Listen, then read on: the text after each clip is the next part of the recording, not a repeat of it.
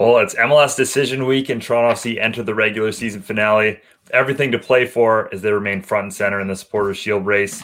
My name is Mitchell Tierney. This is Waking the Red Weekly, presented by Footy Talks, and ahead on a big edition of the show, Christian Jack of TSM will stop by to talk all things Toronto FC and Decision Day 2020. And of course, a big show means a big intro, and I'd be remiss if I didn't shout out Jeff for his incredible work putting all of that together. Jeff, people are going to expect stuff from us now. I hope you know that. That's fine. I'm up for the challenge. The bar is raised. I'm great, guys. It's we're here. I can't believe we've already played like a full MLS season somewhat. Sorry, Supporters Shield Foundation, but yes, a full MLS season somewhat. And we've made it. The shout out to MLS, shout out to Toronto FC, shout out to everyone involved who's been able to put this together, because it's shaping up to be a very, very exciting week. Mm-hmm. Yeah, well, let's get into it, because with our kickoff segment here, taking you through the biggest news for Toronto FC in 10 minutes or less. It's pretty easy this week. Decision day looms. Toronto FC needing a win or a draw. If they win, they need Philly to draw or lose. If they draw, they need Philly to lose in order to lift their second Supporters Shield. Guys, how are we feeling? We'll start with you, Jeff, going into the final week of the MLS season. That goal differential hurts. I mean, that tiebreaker hurts. There's no way we're bettering them on goal differential. So it's fairly it's an easy path to the Shield. Philadelphia loses, we win, it's ours. I listen to a lot of podcasts as a sort of prep for this show, and the general feeling is that Philly, it may have gotten into their heads. They've been here before, one game to silverware, and they've not failed. They've not made it. Sorry, they failed every time. So it could be something endemic. And it was interesting because while I was watching the Columbus, I was watching the Philly-Columbus game, and I can't remember who was calling it, if it was our guys or if it was American guys. I think it was Twellman, actually, who said, Columbus's big issue culturally is that they fall apart at the end of the season, and they were doing it, and then they sort of bounced back. And Philly's cultural issue has always been that they're always the bridesmaid and never the bride. So I don't know. It's going to be interesting, definitely, but I still think it's Philly's to lose. Has to be. And that being said, shout out again TFC, because they're in this position. They grinded. They picked up a huge 3 points.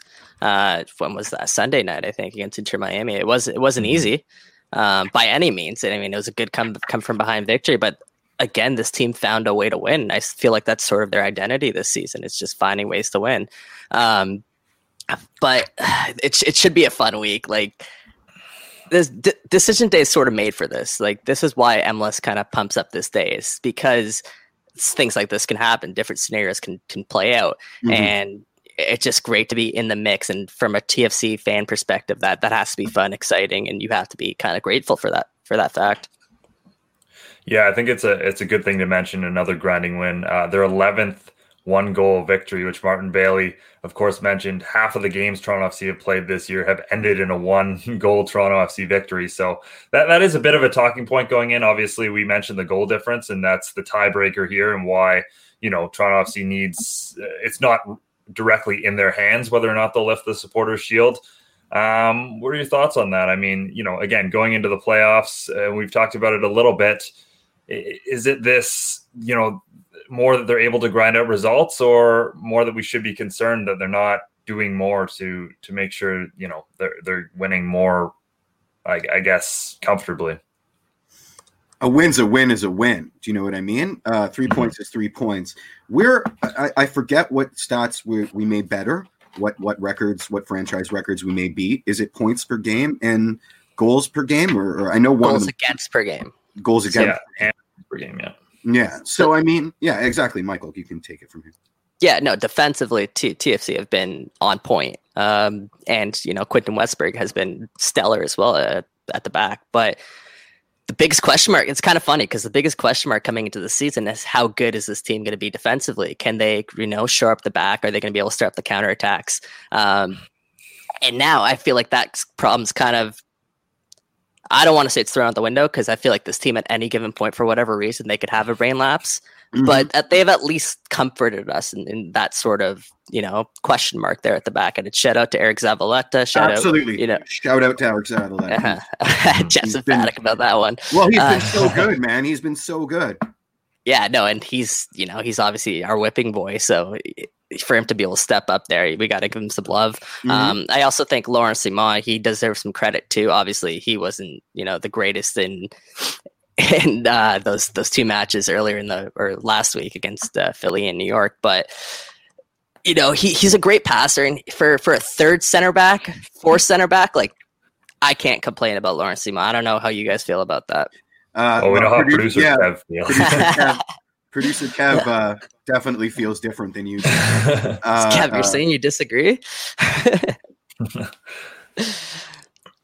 But I think that's a good point. That going into the playoffs, and we saw this last year, Toronto FC, they were able to grind it out defensively, and that was kind of the difference. Was maybe on the day they played some better teams. You look at New York, you look at Atlanta, and they were able to at least keep themselves in the game, and then get those moments. That penalty against New York, the De Leon magic against Atlanta. That's most of the time. That's how you win playoff games. People forget, but even that 2017 team barely squeaked by the New York Red Bulls. They barely squeaked by Columbus Crew. Playoffs are just tough, and Toronto FC's shown themselves once again in that Miami game. They can win tough matchups, and they've done it against some of the best teams in the league. We also showed once again giving away soft goals to get people's accounts opened. You're welcome, Blaise Matuidi. Hey, that's a fun little shot. I think KJ pointed this out on the broadcast. Did you guys know that Quentin Westberg and Blaise Matuidi both, came out of the same academy? We're actually Claremont, teammates, I think. Yeah, Claremont, I think. Yeah, Clairefontaine, yeah. Clairefontaine, sorry. Yeah.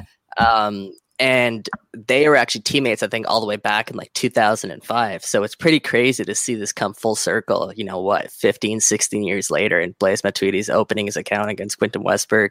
I'm sure it's a special moment for those guys, especially Matuidi there, and who had hit a pretty funny Sully. Yeah. Producer Kev is very active on the chat today. Did Bradley think Matuidi's shot was going wide? I mean, I think you kind of have to ask Michael Bradley. So let's get to work on getting him to be a guest on the show.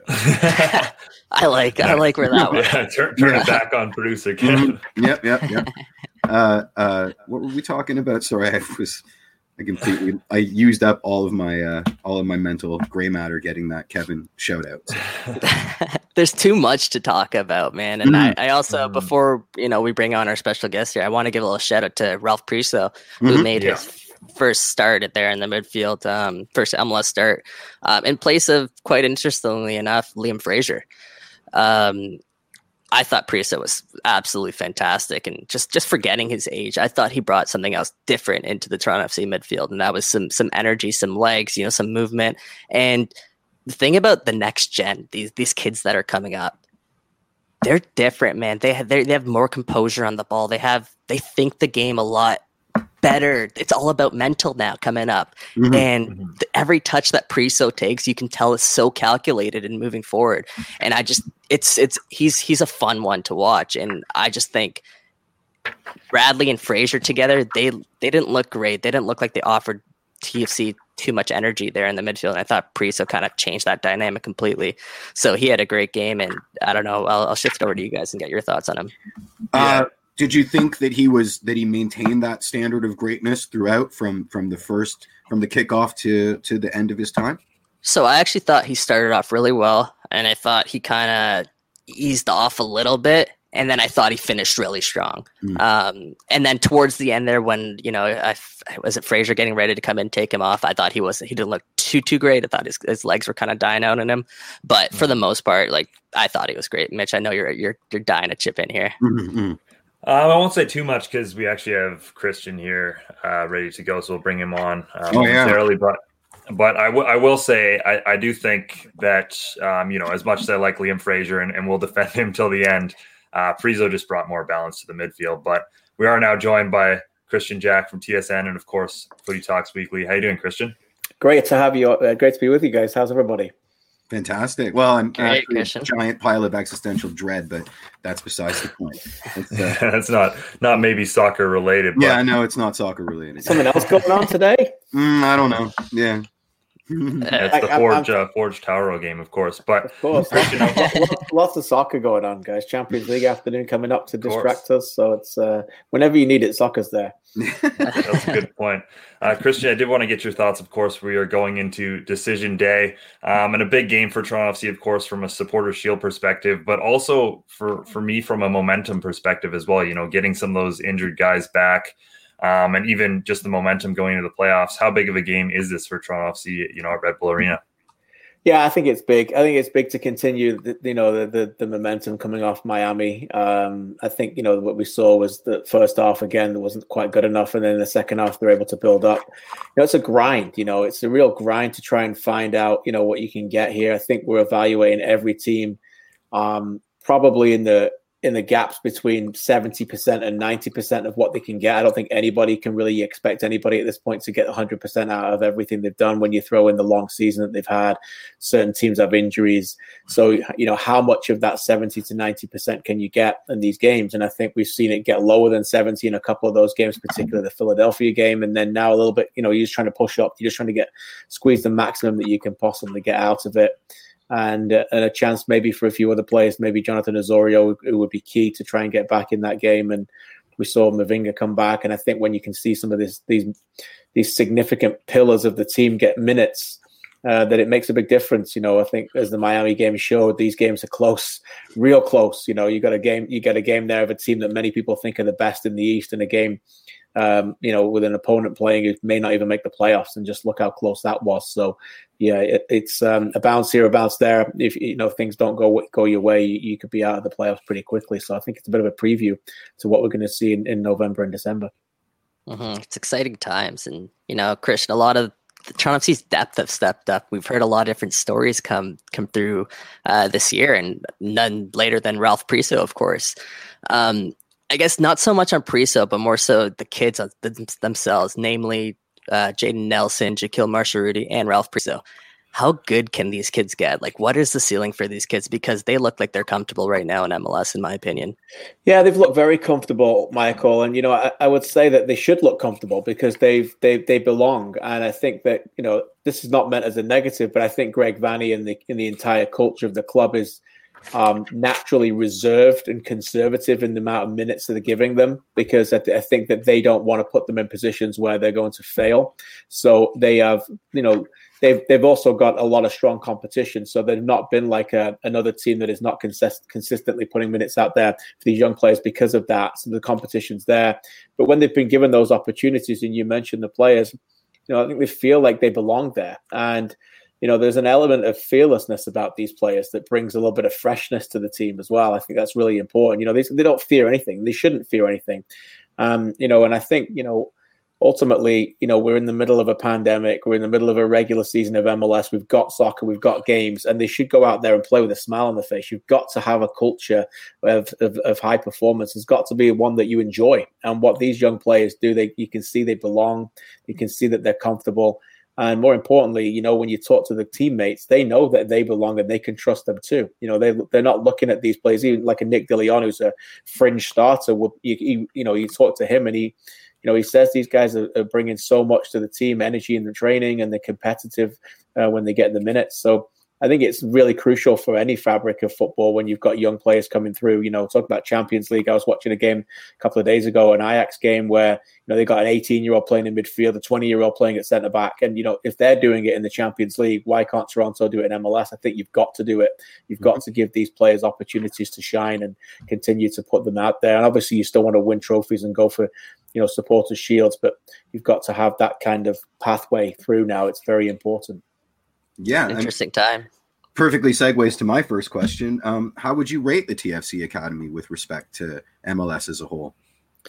Well, I think, they've got a tremendous amount of resources there that some MLS teams don't have. So they've got, a step up on some teams already. I think that, what we're seeing now is, I think we're starting to see an example of what I would class as being the Greg Vanney era at the academy starting to get a bit of fruition.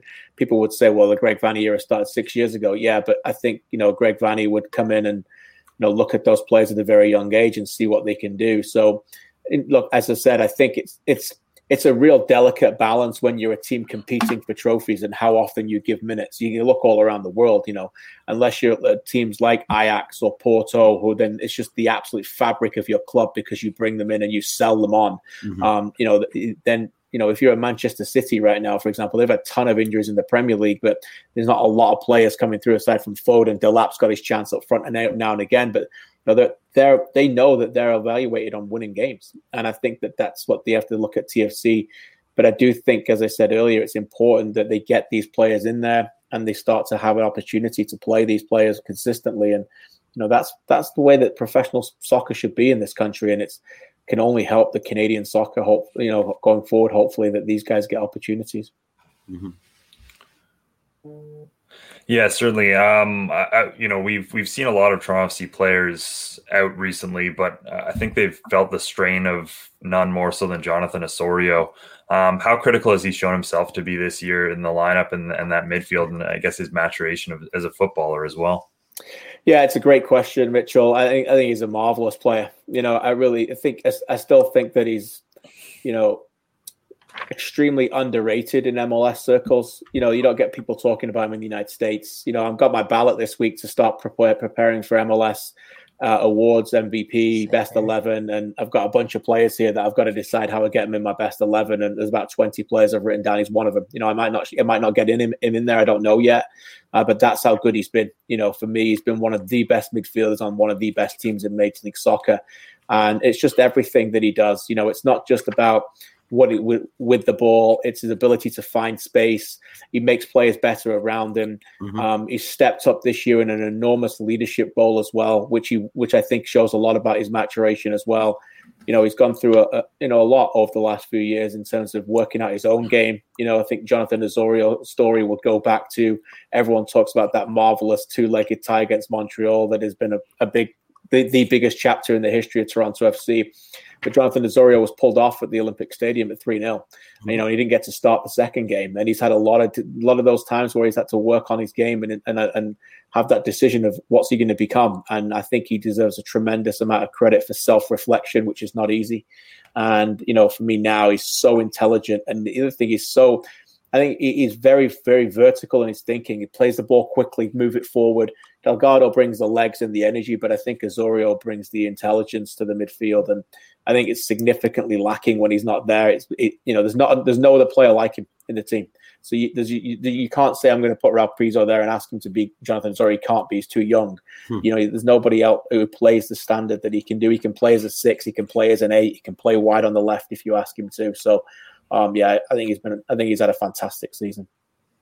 Mm-hmm. And I think you painted that picture really well, why he's so important to this team. One of my favorite just Ozo moments just off the top of my head is when they lost the Voyageurs Cup last year to Montreal, and he was doing a little post-game press conference in the hallway, and we had some reporters around him, and then all you see is the Montreal team with the trophy going by into another room, and you see Ozo stop mid-sentence, dead stare straight at the Montreal players. That's just the type of person Osorio is, and that's just the type of energy and culture that he brings to this team off the field. He hates losing, and he wears it on his sleeve, and that's why he was the captain, I guess, this season for a lot of this time for Greg Vanney. And his maturation off the field is just as impressive as it on the field. So I want to highlight that. But another thing I want to talk about, Christian, with you is, of course, Ayo Akinola and the story that he's been. And I think we don't get these stories a lot, where kids are undecided which country they're going to play for, Canada, USA. Do you have any idea which way Ayo's sort of leaning here and why? I can't. I'm not going to come in with any massive exclusive. I can't pretend to know anything. I know that he feels very much Canadian. I know that invitation went out to the Canadian Soccer Association through his agent at the time. He subsequently changed agents at the time in January about potentially playing for Canada in the Olympic qualifying tournament. That was extended to Canada by his representatives in January of this year.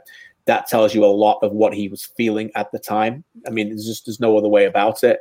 I also know that at the time, nobody was calling Ayo Akinola. United States, Canada, nobody was giving him a call, right? So then he's performed well and he's shown them what he can do. And now he's on the radar of John Herdman and he's on the radar of Greg Berhalter. So it's a tug of war. And, ultimately neither of them are going to win. Ayo Akinola is going to win. He gets to pick, he's going to get to decide where he goes. And it's a big decision for him. Both John Herdman and Greg Berhalter feel very confident. I know that, speaking to them, I know that they feel confident that they're going to win this.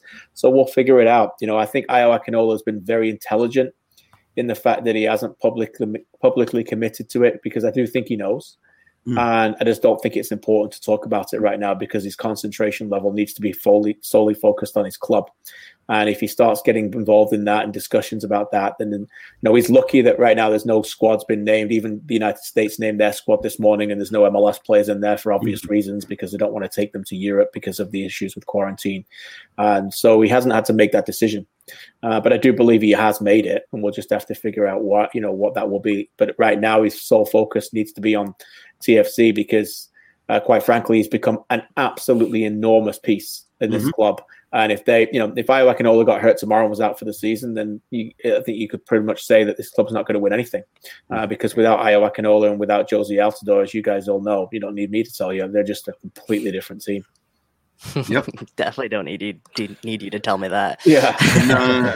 But KJ, I'm really curious about this. For you, what was the exact moment that you felt TFC went from meh to yeah? Wow, it's a really good question, Jeffrey.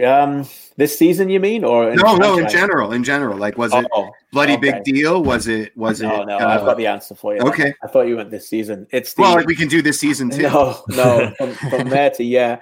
It's a good question. For me, it's the Philadelphia game, the first playoff win at home. That's, for me, is the moment that and I've spoke to a lot of people, Michael Bradley and Vanny and Greg Vanny, and a lot of people about that, is that the relief after that game was palpable. It was just the franchise needed a victory at home, and they knew they were a good team, but it was a really good opponent for them, because they played a team who'd never done anything either. But they went into that game really nervous, and they knew they had to win it. But in a game like that, where anything can happen in a one-off match, if they'd lost that game, I don't think we would have been sitting here talking about the success that they've had since. I really don't. I mean, who knows what would have happened? They may have figured it out, but it sped up the journey a little bit. It got quicker, and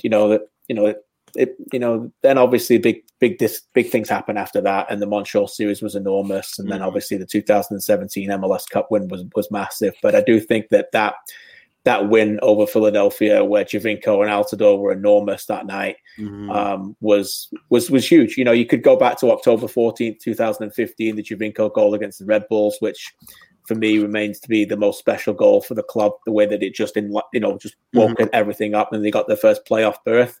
But I think it was the game against Philly for me that was the big one that turned around the franchise. Awesome. What about you guys? What do you guys think? I think for me, the Philadelphia one's a good shout, but I'd almost say the second half of that Montreal game that same year, 2016, at Olympic Stadium, the Big O, where they're dead in the water. They're down 3-0. They'd lost the year before to Montreal, and that ability to claw back 2 goals, Bradley scoring that big goal, and to give themselves a chance in that second leg. I think that changed everything, because say they go out to Montreal another year in a row, then all of a sudden there's a kind of a boogeyman situation there with the impact and even with the club's confidence. And I thought that was just big for them to, give themselves a chance. And then we all know, of course, what happened at BMO Field in the second leg. Yeah. For me in macro, it was signing Seba at 27, 28. It started a trend where we were actively looking for, I don't want to say distressed assets, but certainly players with a chip on their shoulder that wanted to prove something. And it's kind of an aesthetic that we scaled up. I mean, a lot of the players over the last couple of years have had that same kind of MO to some degree. Yeah, I'd sort of agree there. Sorry, Christian, go ahead. No, it's okay. Carry on, please. Yeah, I'd say I'd sort of agree there with what Jeff's saying, but take us back a step further and say even Michael Bradley and, bloody big deal, Jermaine Defoe. I know obviously he didn't turn out to be what TFC fans hope. I know he wasn't on the field as much as TFC fans hoped. But that sort of moment there signified that this club was a real, that they were the real deal. Like they were bringing in stars, and Michael Bradley was 26, 27 when he came in. Correct me if I'm wrong, but again, like I was someone in their prime. I know Defoe was probably about like 31, 32 when he came in Toronto FC. Still a class goal scorer with Tottenham and in the Premier League and everything that he did. So that time was it piqued my interest as a general Toronto FC fan, and I think that turned the corner for what the club, I guess, showed in the coming years. Yeah, I think they're all good shouts. You talk about the bloody big deal. I was in Seattle that first game that they did with Defoe and Bradley. And after that, the eyes of the club representatives and everybody else covering us, we were just like, wow, what has this become? Because you said from meh to it wasn't even really meh before. It was a lot worse. maybe that Seattle game was a little bit of a meh. Okay, because it was a little bit of a false dawn, but that day was like, wow. There were people thinking this team's going to win MLS Cup. They went to Seattle and it was just, but obviously things didn't pan out with Defoe on that one. But that was a day when you went, wow, this is, and the Giovinco shout's great too, because the thing about Seba was that, he was a culture setter. Yep. And that's the thing about Giovinco. And he didn't even do it. He didn't even know he was doing it, but he did it. And, that's what it makes it even better, I think. He set standards very high that other people had to follow, but he didn't do it in a way where he lost his time and he lost his patience with other people. He still knew that he was the best player in the league, and he needed to show some kind of sympathy for teammates and build them up in his own way about it. But I go back to October 14th, 2015 a lot, because one of my favorite things I ever wrote was about that goal that night. Well, obviously everyone talks about the Bautista backflip. But Sebastian Giovinco landed on the airport that day. He flew in that day. He played in Italy the night before, and he landed that day to play that game and score that goal. And as I said that night after I wrote it, Toronto FC had spent millions of dollars on DPs who couldn't wait to go back to Europe the moment they got a chance. And here was a DP who couldn't wait to come back from Europe when he didn't even need to make a difference. And that was the culture that he set, and that was the difference, and that's obviously that, Giovinco, I think that's why he goes down as being the biggest signing in club history, undoubtedly for me. We have a question from a friend of mine across the pond, and it's one I wanted to ask. KJ, if England were starting a fresh league from now, what are the best bracket different things they could take from the MLS? Wow. If England was starting a fresh league, what could they take from MLS? Well, I mean, the competitiveness is the fact that, I think the Premier League, the way it is right now, is one that we're all enjoying because it's really unpredictable. I did a show last night, as I do on Monday nights for Sirius, and I was doing some research. But 12 teams in the Premier League this season already have won a game and then followed that game with a loss.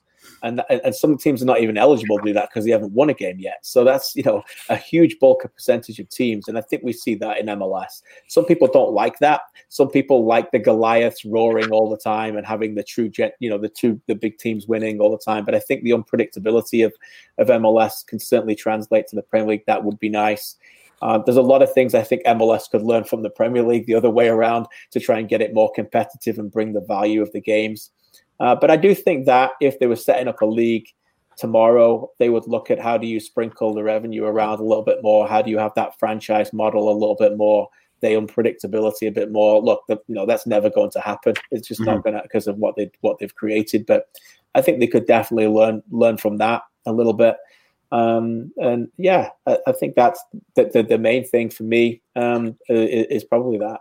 Yeah, and the end of best 11's not just being a whole bunch of forwards and wingers, but an actual side that can play. Can we just stick a fork in that and get it done? Like, the MLS, I follow them on social media, but it's great. But I want to I don't know, I'm not smart enough to do this, but mute words like best 11, just stop this nonsense. If you're a centre back and you're getting a best 11, you probably have to score a goal or something. It's always a back three. There's always forwards playing on the wing. There's 5 forwards in the team. It's just What, you guys don't like the bench? You guys don't like the 7 players that they name on the bench as well? I can't say I knew that. Like I said, I paid very little attention to it. But yeah, stop naming 7 strikers in a best 11. Yeah. George, I don't know if we have time to talk about KJ's favorite band cast this episode. Nice. Okay, let's do you still rate Cast as your favorite musical group, and why isn't it Suede and or Pulp? Or is Sheffield's finest Wildman the Pump Man? Wow. Yeah, I can't say that my conversations with Wildman extend to music. Maybe that's although Wildman's more of a Lionel Richie man, I think. Oh wow. Yeah. I don't want to see him dancing on the ceiling, but he does a bit more of that. Cast is all down to my first time. People say you never forget your first love. That was I went to see them live, and I was doing a little bit of work then in the newspapers. We got a bit backstage, but it was a small venue in Blackburn, and this was not like going to watch the Verve in the park in Wigan or going to watch Oasis and stuff like that. This was the real small venue, and they just absolutely blew the doors off the place. So yeah, so for me, that's why it's always them. And yeah, it's great. We're fans. All Change is a great record, man. So nice. I love to talk about guys. Yeah. Very few people know Cast in Canada, so it's great. Wow. Yeah. I mean, even people that I've worked with who consider themselves music buffs, they don't really know them because they don't think they ever went international too much, but you guys might know more about that than me. Yeah, I mean they were birthed from the Laws, so everybody knows the Laws, right? Yes, of course. Then you just gotta make that quick. Will Dunn asked, and this is another one that's probably an essay answer, but where do you see the MLS in 10 to 20 years time? Where do I see it, or what would I like it to be? Either or.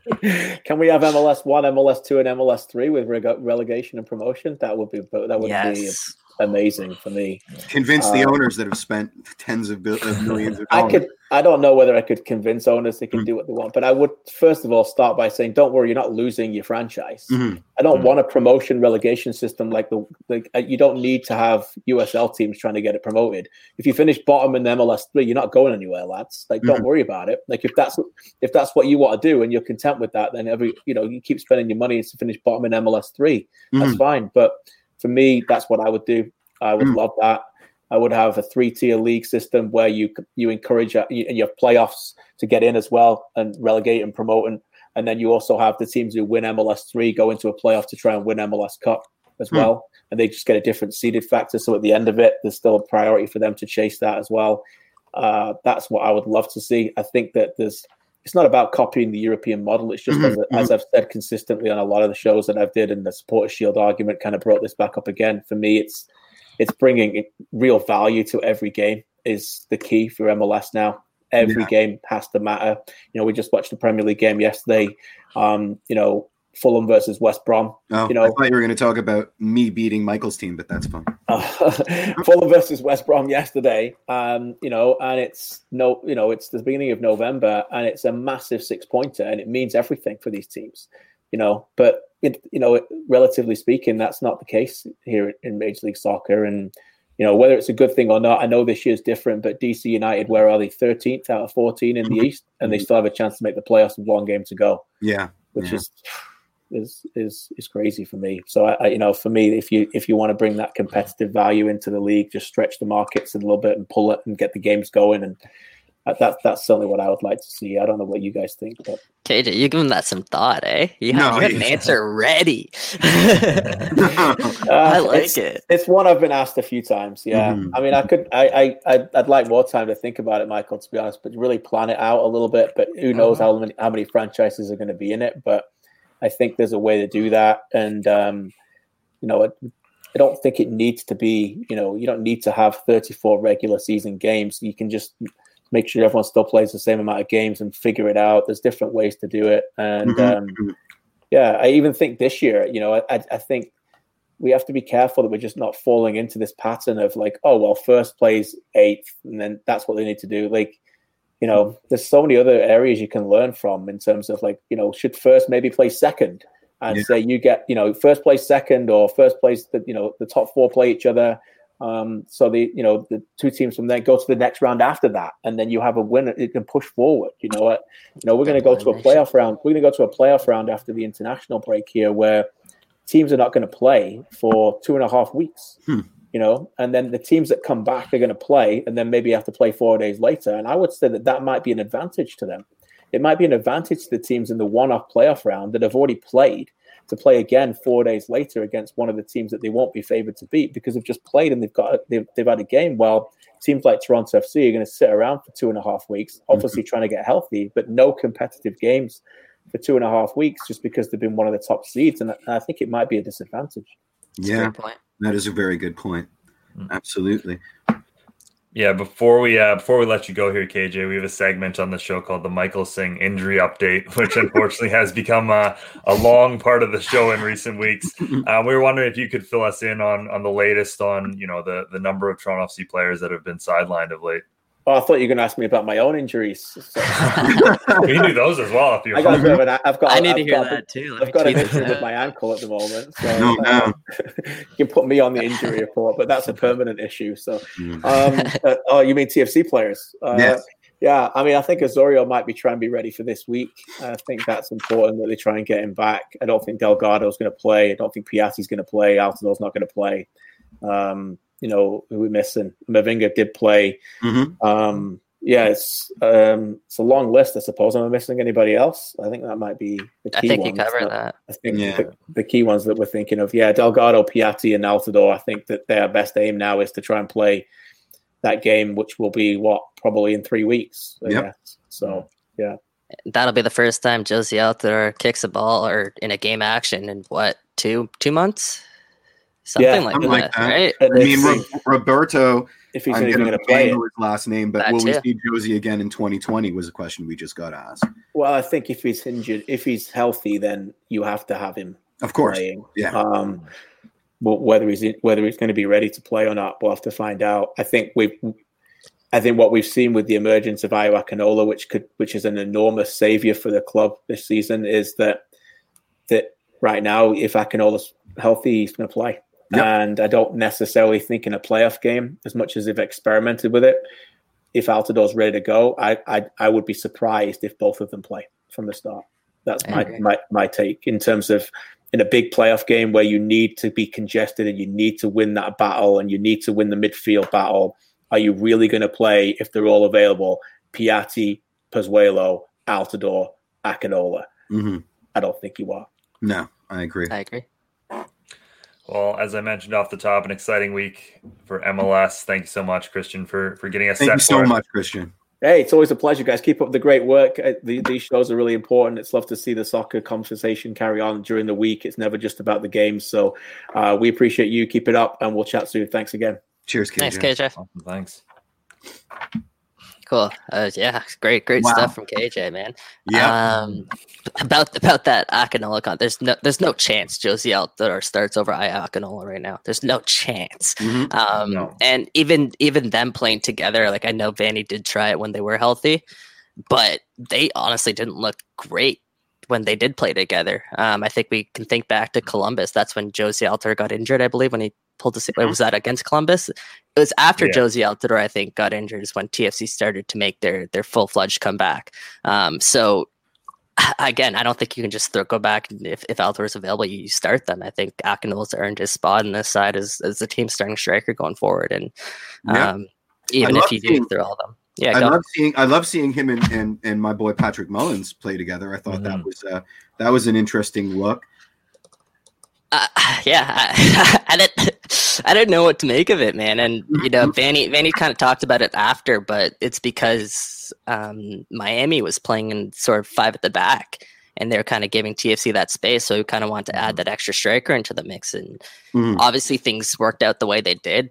Hayo Akinola brings down that ball from Patrick Mullins and does wonderfully with it. And I kind of want to touch on that goal a little bit before, because I know we do want to talk about it a little bit more before we close off here. But just that goal quickly, we've talked about on the show before. Ayo Akinola's size, he's getting that respect. He's not going to get that call against him just because he plays such a physical style, but he plays it within the lines, but within the rules of the game. You don't see his arm extended. You don't see him going out to grab anyone. Like, you just see him kind of easing his way over there before the defender kind of just flops. So all day on that Akinola, and just all day on that goal, man. That goal was fantastic. All day. Took it on the chest and then volleyed off his first touch off the chest. I mean, I'm a happy pappy with that goal. I have a question, and I heard it mentioned, and I can't remember which podcast, but someone had basically called the Michael playing with Liam Fraser in the same midfield experiment over, and I don't know if we're there yet. We probably are. We might be. It might be over, honestly, because look, first off, I think Osorio and Delgado are coming back, and then I don't think you're seeing it again, at least not in a starting capacity. I also think Liam might be done. I don't know. I have a piece coming out shortly on Waking the Red with more on how I think Toronto FC's kind of mismanaged Liam Fraser this year, and there's a lot I could get into on that, and I don't think it's I don't think we have the time. I think we have more important things to get to this week, but I do think, the Bradley Fraser experiment's done. I think rightly so. I think they're just too similar, and they just kind of step on each other's toes a little bit in the midfield. And that's the thing, is that they're too similar. They're both not quick enough. They're both great passers, great touches. They both do great work behind the ball when we don't have the ball. But when we're on the ball, there's just not that option going forward. And for a team that already lacks a number 9 with Akinola out, I mean, that was excruciating to see, because at that point TFC are just kind of shoring up, and they're trying to defend the game as opposed to trying to go out and win it. That being said, if TFC do need to defend a game, I still think I'd love to turn to Fraser and Michael Bradley there in the midfield, because they do bring that sort of assuredness there in their passing and in their ability behind the ball. But I just don't think starting the game like that, I think that's just inviting pressure, and I just think that's not inviting that's inviting some bad news. It's not breeding success. Absolutely. Yeah. Exactly. Yeah. And I think there's better options now, especially with Osorio coming back. I'm still not convinced Delgado's coming back, by the way. I still have question marks about that. So keep an eye on that. We'll try to get some more info out of Vanny, but we'll see. Do you think there's any smoke to the fire of the Vanny to LA Galaxy rumors? Wait, what? I didn't even hear that. LA Galaxy is missing a coach. Greg Vanny played most of his MLS career. But are you starting this rumor now? No. It's been bandied around. Oh, okay. There's nothing to that. Yeah. there's nothing to that. All right. I'm 100% confident Vanny's going to re-sign with Toronto FC. It's just, a matter of dotting some I's, crossing some T's. Because in the last 2 days, I mean, Brian Schmetzer's also contract is up at the end of the year. His name has also been thrown around as a potential LA Galaxy coach. So is Keener. They want to bring him back as a coach. I saw Keane, yeah. Yeah. It's going to be John Herdman. But no, I don't. I think Vanny would honestly be silly to leave Toronto FC at this moment for the LA Galaxy, who are a club just not in a great way right now. It's a mute conversation. I don't even usually think where there's smoke, there's fire, and certainly 5-10 years ago, LA Galaxy is a marquee club. They're not now, but 5-10 years ago, Toronto FC is a marquee club in MLS. Yeah. Well, that's what I'm saying. 5-10 years ago, it was a little bit different, but that's fair. With that being said, we did all laugh when they said Bezbachenko to Columbus. I know that wasn't a lateral move like this would be, but we did all laugh at that, and then all of a sudden he was with the Columbus crew. But I do think this is. I remember laughing about Seba at Al Hilal until he was on a plane. So okay, but hold on. Did Seba both come out and say that they're going to resign and they're going to resign? Has Ali Curtis come out, or the GM at the time had to come out and said that they're going to resign? Is Bill Mayonnaise come on publicly saying that they're very close? Like this is a mute conversation. Vanny's re-upping in Toronto. I think he's said he's where he wants to be. his family's here. He has four kids. It's just it's not yeah, happening. it's not happening. Okay. Jeff had to get one more pot stir in before the end of the show there, but very, very quickly, let's talk about it. Toronto FC, New York Red Bull. I guess there's really two games we're keying in because there's also New England versus Philadelphia Union. Two things stand out. Union have not lost at home yet this season, where they will be playing New England Revolution. Revolution not in bad form though, and they also, as far as I know, they're towards the bottom of that automatic playoff spot position, so they're going to want to win that game just to make sure they don't have to drop into those play-in games. Red Bulls have not been great lately. 2 wins in their last 8 games. Of course, they drew Toronto FC with that screamer from young Caden Clark. But what are you guys' thoughts on decision day and how it shapes up for Toronto FC? Red Bull's always a dicey proposition. Yeah, Red Bull's final day of the season. Always. Yeah, always. Just has to be a way too. I saw that when they first dropped the air. I'm like, this is not going to be good. Just something about it, man. Yeah.